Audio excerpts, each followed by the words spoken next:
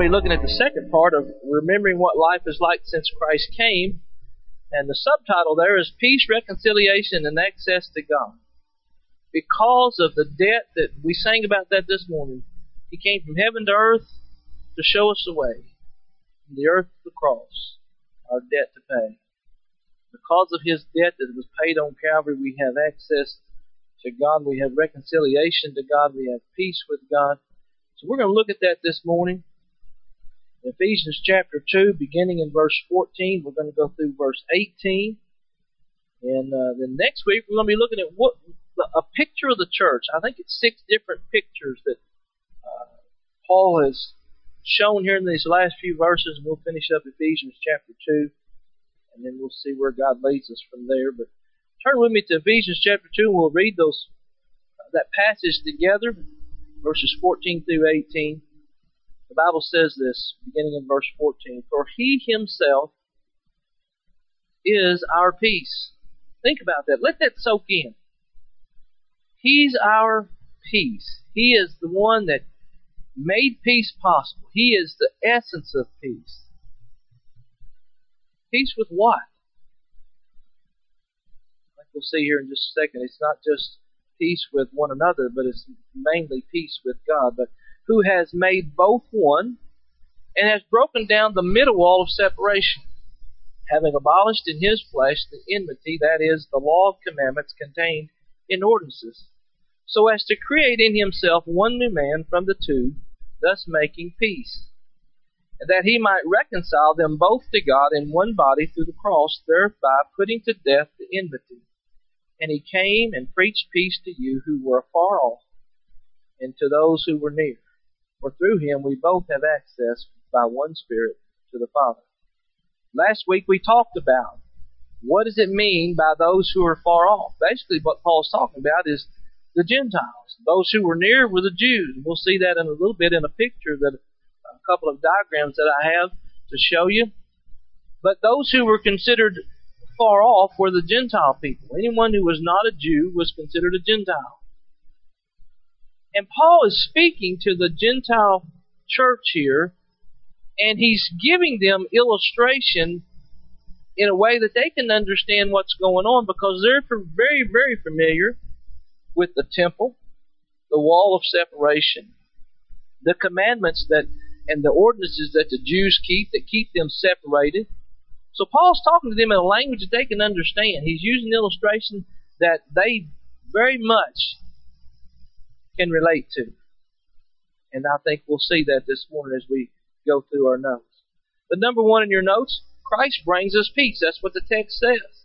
For He Himself is our peace, having abolished the enmity, that is, the law of commandments contained in ordinances.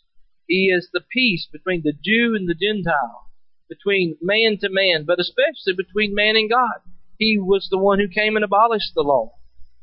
Paul is writing to Gentile believers, and for centuries the Jews and Gentiles, and we talked about this last week, have been estranged from one another, partly by design. God designed it that way. The Jews were God's chosen people, and guess what? They still are today. And if we have any sense as a nation, we will be allies with the Jewish nation of Israel.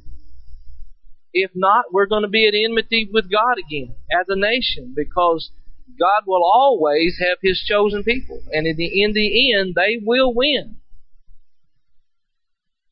And the stories that we read in the Bible about God showing up in sounds of armies and a small group of people winning over a large one, we're going to see that if we live long enough, we're going to see that happen again with the Jewish nation of Israel. Because they're still God's chosen people. That's never changed. And it never will change. God formed His own nation, called them Israel, and it was through Israel that the seed which would bring all nations together, Jesus Christ, would come through. And then all people, Gentiles and Jews, would be blessed through that seed. And when the time was right, Paul begins writing this letter to the Gentile nation in a language that they can understand. Very much applicable to the world that they lived in. And Paul begins to break down some barriers with the God so loved the world, not just the Jews gospel. Paul was a converted Jew, and he understood that the animosity between the Jews and the Gentiles no longer exists when they come to Christ as their means of peace. Verse 14, it says, "For he himself is our peace." He's still our peace today. He's still our peace today. And when we receive the Lord Jesus Christ into our heart, there's that Spirit of God that lives within us that's given us peace with the Father, and gives us the ability to have peace with one another, to reconcile. How can we say we love God whom we have not seen, and have hatred for our brother? 1 John 4:20 says that if someone says, "I love God," and hates his brother, very simple, he is a liar. For he who does not love his brother whom he has seen, how can he love God whom he has not seen? But Christ is the reason that we have that peace. Christ brings us peace when we realize that he died for our sin and offers us deliverance from the bondage of sin. The peace that we can have knowing that we have eternal life. He brings us a deeper peace when he allows us to sense peace in daily struggles of life. When everything seems to be going wrong, but somewhere deep down inside we still have that peace that passes all understanding. He also gives us peace to realize that he's brought perfect love and unity in the world between Jews and Gentiles. And we have the ability to love our neighbor if we'll just allow the love of Christ to reign and live within us. There's 4 things in your notes there that I've noted that bring Christ's peace to man. Letter A, he made all men one. All men now approach God on the same basis, on equal footing, by the blood of Jesus Christ. There's no other way. When a man comes to the cross, he comes with everyone else who is standing at the foot of the cross, all on an equal basis. Every one of us need a Savior. As sinners, we need the Savior. One's not going to be accepted because he's healthier or wealthier or more intelligent or better looking or any other social, economical status that we might bring means nothing at the foot of the cross. He's accepted by God because he acknowledges, as all men must acknowledge, that he is lost and needful in confessing Christ as Savior. Listen to what John 14:27 says. "Peace I leave with you. My peace I give to you. Not as the world gives, give I unto you. Let not your heart be troubled, neither let it be afraid." The peace of having that relationship with Jesus Christ. Therefore, being justified by faith, we have peace with God through our Lord Jesus Christ, Romans 5:1 says. And in making us one, Christ does a couple of things that we were unable to do. Bringing that common law. When you go back and look at the history between the Gentile and the Jew, there was some really evil things done between the animosity and the enmity between those two groups of people. And every believer comes to Jesus Christ must love the other. And God created that common love through His Son Jesus Christ. Secondly, there's a common purpose in the work. We come together as a believer in Christ. A common work is that of living right, living righteously, bearing testimony to the message of salvation and to eternal life. As we said last week, that was the purpose of God calling out the people of Israel, the Jewish nation, that they would bring the gospel to the rest of the world, and they failed. That didn't bring surprise to God. It didn't catch Him off guard. He knew what was going to happen. He had a plan all along. But there was just one more step to help us to understand that man cannot do it on our own. That it took the perfect sacrifice of Jesus Christ on the cross to bring us into relationship with the God of the universe, Creator of the universe. Secondly, in bringing peace, He broke down all the barriers. He broke down all the barriers. Go ahead to that next slide. This is a picture, and this one's hard to see, and we're going to get to another one, but this is a picture, a drawing of the temple and all of the different courts and some of the gates that were there. And the outer court was where the Gentiles could come. It's as far as they could go. That was basically the marketplace. If you read in Mark's Gospel, talks about the selling and exchanging of animals and that sort. That's where all that happened, and that's as far as a Gentile believer could go within that outer court of the marketplace. Go ahead to the next one. This gives a little bit better idea. If you'll look, this is about 35 square acres, and this is where the Gentiles could come in to worship. Those who were afar off. The Bible says that Jesus came to break down that barrier. There's an actual physical wall that separated the Jewish worshiper and the Gentile worshiper. Can you imagine the animosity that must have been created just by doing that? The exclusion of just coming to worship. Supposedly they were worshiping the same God. That would be like us separating our church in here and say, okay, women, you can sit in the back, and that still happens in some circles today, and men, you can sit in the front. Now we're going to worship the same God, but you're not good enough. Or just reverse that. Men, you have to sit in the back, and because women most of the time are more spiritual, you can come up front closer to God. That's why the men always sit in the front. They needed to be closer to God. But can you imagine the friction that must have happened that caused, or that barrier that was built? It was the court of the Gentiles. The outermost part was paved by colored stones and had some columns and different things. It was open to the Gentiles. But the thing about that is, if a Jew wanted to stop and worship in that court, no problem. They could worship in the Gentile area, but the Gentile couldn't go into the Jewish area. You know, if I'm not good enough to go in where you are, then you're not going to stay out here with me. Just go on where you belong would be my attitude. But the barrier that was there, usually crowded from people with all backgrounds and walks of life, because the Jew was the exclusive one that could go into that next court. At the center of the court of the Gentiles stood that enclosed compound that you can see there in the middle, and no foreigner was allowed in there. In fact, all around that corridor, that inner wall there were plaques, and they found some of these. Historians and archaeologists have found some of these, and inscribed on those, it says this: no foreigner is allowed within the balustrades and embankment about the sanctuary. Whoever is caught will be personally responsible for his ensuing death. The penalty for the Gentile going into the Jewish area was death. What a barrier. What a barrier. Paul is writing because they understood the barrier. It's the same barrier that kept us, because of the law that we could not uphold. It was the same barrier that kept us from worshiping and having communication with the God of the universe. Christ came to break them.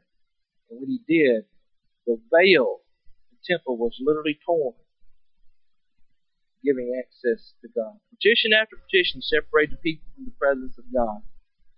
And there were several petitions. In the very inner circle was the Holy of Holies, where the priest could go only once a year. Exclusion. Can you imagine if we had that kind of setup today? The rituals and the laws. But you know what? We still do in some sense. We still have barriers such as race and color and religion and organization and preference of people and lifestyles and wealth and position and social economic standards and abilities and those kinds of things. You know, I believe in God's circle there are none of those things. Everything's level. We need to be accepting of one another regardless of all of those barriers that we put up with one another. Because the Bible is very clear here that Christ has done away with those barriers. Verse 14, it says, and broken down the middle wall of separation. That was a physical wall, but it's also the walls that we still put up today between one another. He's done away with those things. And we can only approach God now on the same basis that makes us worthy, and that's through His Son, the Lord Jesus Christ. Better see in your notes, He wiped out all the rules. He wiped out all the rules. That word abolish there means to nullify, to render useless, or to render ineffective. God would come and begin a relationship with man, and the next thing you knew, just like Adam and Eve, and God began that relationship, and there was no condemnation, and man came before God naked and talked with God freely. And when sin entered, what happened? They tried to cover themselves. They were ashamed. And every time man broke the law cried out, guilty, guilty, guilty, guilty. And man understood and discovered that the law was against him and kept him from having a relationship with God. The law was divided into the moral law and the ceremonial law. And don't miss this right here. Look at verse 15. Look at this closely. Having abolished in his flesh the enmity, that is, the law of commandments contained in ordinances. The moral law still stands. That's the law that says we have to love God with all of our heart, and with all of our mind, and all of our strength, and we are to love one another. But it's those ceremonial laws that kept us separated, that were only applied to the Jew and not to the Gentile, and the Gentile had no way of breaking down that barrier. But it's no longer could the Jew say, oh, I sacrifice and I go to the temple and I worship on the Sabbath, I do this and I do that. And God loves me more than He loves you because I keep all of those commandments. But when Christ came, He took all those external things, threw it out, and there's only one way. And it was mentioned earlier, John 14:6. Jesus said, I am the way, the truth, and the life. No man comes to the Father except through me. You can do all the good work. You can do Sunday school for 12 children and do that every week and still die and bust hell wide open if you've never accepted Jesus Christ. And that's what Paul was talking about in Philippians 3:1-10 when he says, I used to be a Pharisee. I was zealous for the law and righteous as far as men were concerned. Now I realize that all of that I count but loss, because I realize that I know Jesus Christ through the power of His resurrection and the fellowship of His suffering. And what was once a religion to me now is a relationship between me and Jesus Christ. That's what He replaced for the Jew and the Gentile. That's what He replaced for you and me. There is no dividing wall. He brings us peace. In bringing us peace, letter D in your notes, He creates a new man. I'm not what I ought to be, but thank God I'm not what I used to be. He's taken that old man of my sinful nature and slowly molding, recreating, and building a new man. He made me a new man spiritually. And when He puts those two together, many times there's the old man over here and the new man over here. And there becomes a fight, and I'm the barrier in between trying to figure out which one I'm going to follow. But He brings us together. We're going to see that next week a little bit more clearly. By building a new family, the church. A new temple that will one day be reconstructed. Dave and I talked a little bit about that this morning. There will be another temple built.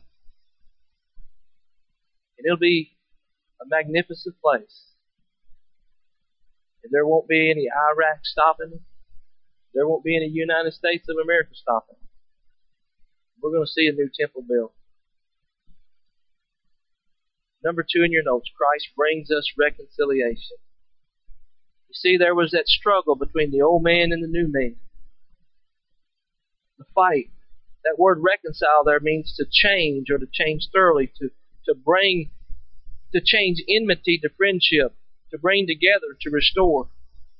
The idea that two persons that should have been united and had something dividing them were now brought together.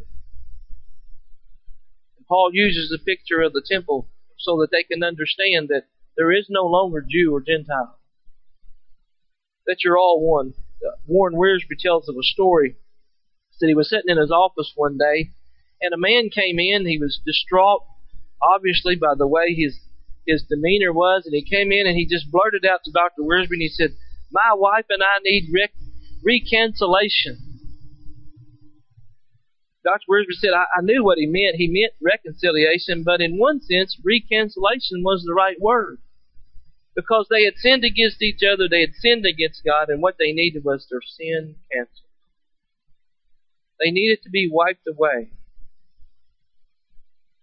And that really is a good illustration of what that word reconcile means. Because you see, before we can be reconciled with God, there has to be a payment for that sin. It has to be wiped away. And we're reconciled in two different ways. First of all, letter A in your notes, by the cross. We're reconciled by the cross. Look at verse 16. That he might reconcile them both to God in one body through the cross. Period. That's why Jesus said, "I am the way." The way. It was done at the cross. It was accomplished at the cross. Man became the enemy of God, Romans 5:10. It means that we were at enmity with God.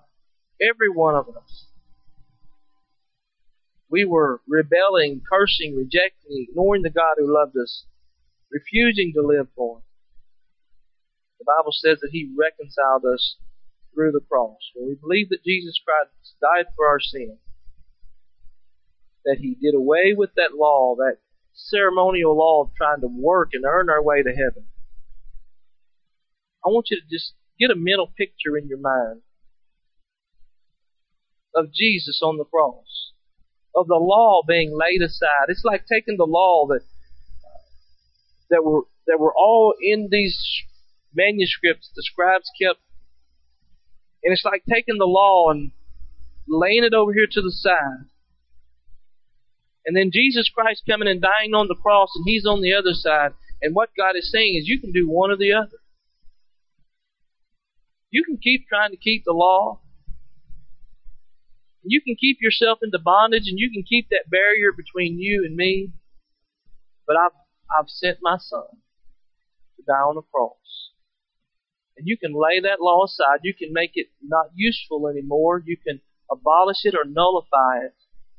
And you can take Jesus Christ as a payment for your sin. Because you see, there has to be a payment. When a man's convicted in court,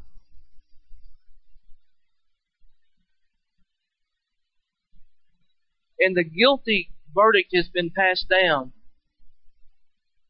there has to be payment.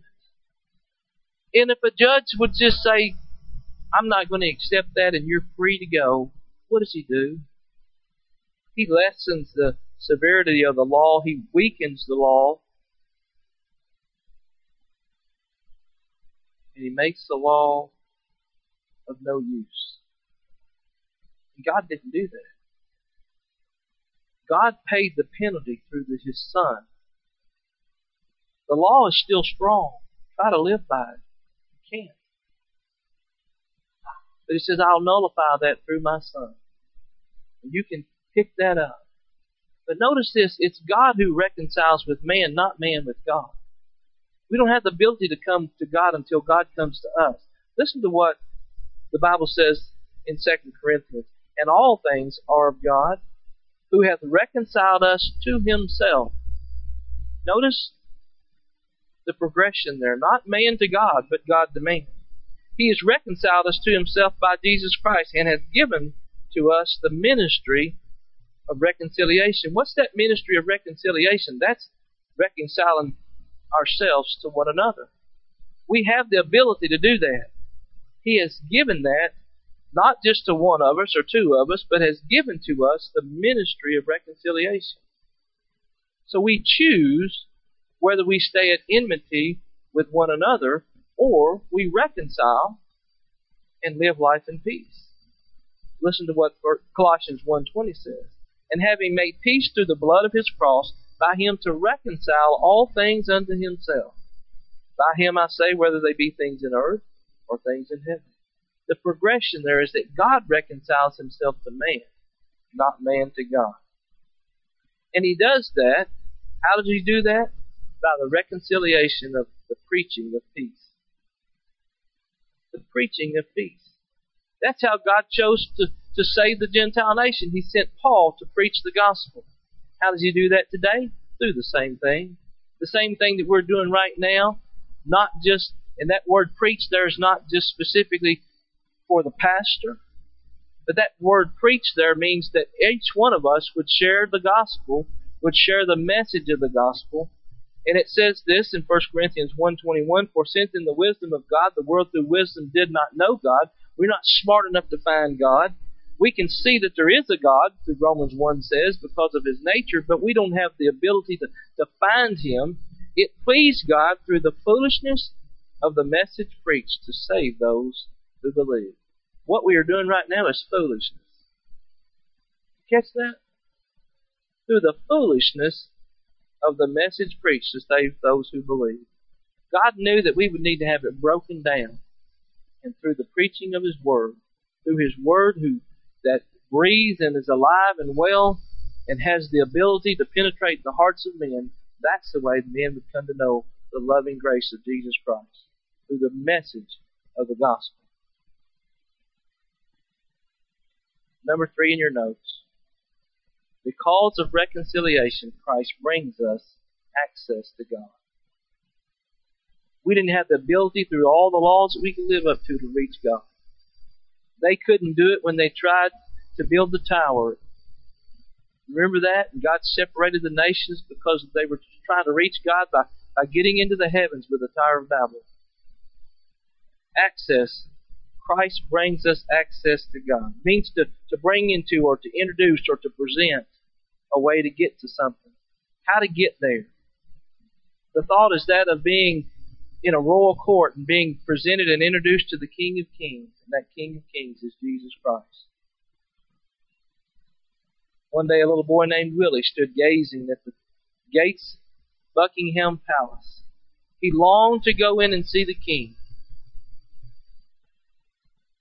However, between him and the King were some barriers. The law. Between him and the King were iron gates, rigid protocol, armed soldiers and watchful guards and police. What he wanted was completely out of the question in his own power. Catch the relationship here between our need of God and meeting God. After many attempts and rejection by those in authority, the young lad simply thought he would never be able to see the King. He couldn't live up to the law. He couldn't bypass the guards and the barriers that were there. But one day as he wandered around the gate of the palace, there was a policeman giving him a hard time. He was very vocal in his demand that the boy never come around again, when suddenly the policeman stiffened, rose to attention as a well-dressed, confident man approached the gate. With a nod of his head, the policeman opened the gate, stood aside. The well-dressed man grabbed the little boy's hand and he said, "Come with me, son." Took the little boy's hand, he said, "We're going to go see the King." They went inside the palace in Buckingham. At that time, there were 40 housemaids, 50 footmen, including one man who did nothing but wind clocks all day. 775 rooms, 19 staterooms, 52 principal bedrooms, 188 staff bedrooms. It's a massive place. 92 offices, 78 bathrooms. The palace even has its own post office, cinema, swimming pool, doctor's surgical area, and jewelry workshop. Willie and the man walked through the kitchen and then on through the north wing, up the stairs, along endless passages. It seemed like there was no end to this place. Finally, they arrived at the King's quarter on the main floor, into the master's suite. It seemed they were miles from the kitchen where they began. The man seemed to know the way. He knew people that he came in contact with. He chatted about the rooms they passed and the magnificent ballroom that contained majestic thrones on raised platforms, and the stamp room that housed the world's most valuable stamp collection. He knew about the Belgium suite with its 42 rooms and the use of state visitors and the royal wardrobe, and the music room, In the dining room they passed that had a table as large as a skating room. Finally they arrived in the king's presence. The man spoke. "Hello, Father. Here's a little boy who wants to meet the king. Meet my friend Willie." "Willie, this is the king." You see, the little boy had taken the hand of Prince Edward, the Prince of Wales, the king's son. And through the king's son, Willie had access to the king. You're going to have access to the King of Kings, the Lord of Lords, the God of the heaven and earth. The only way you'll get there is through the king's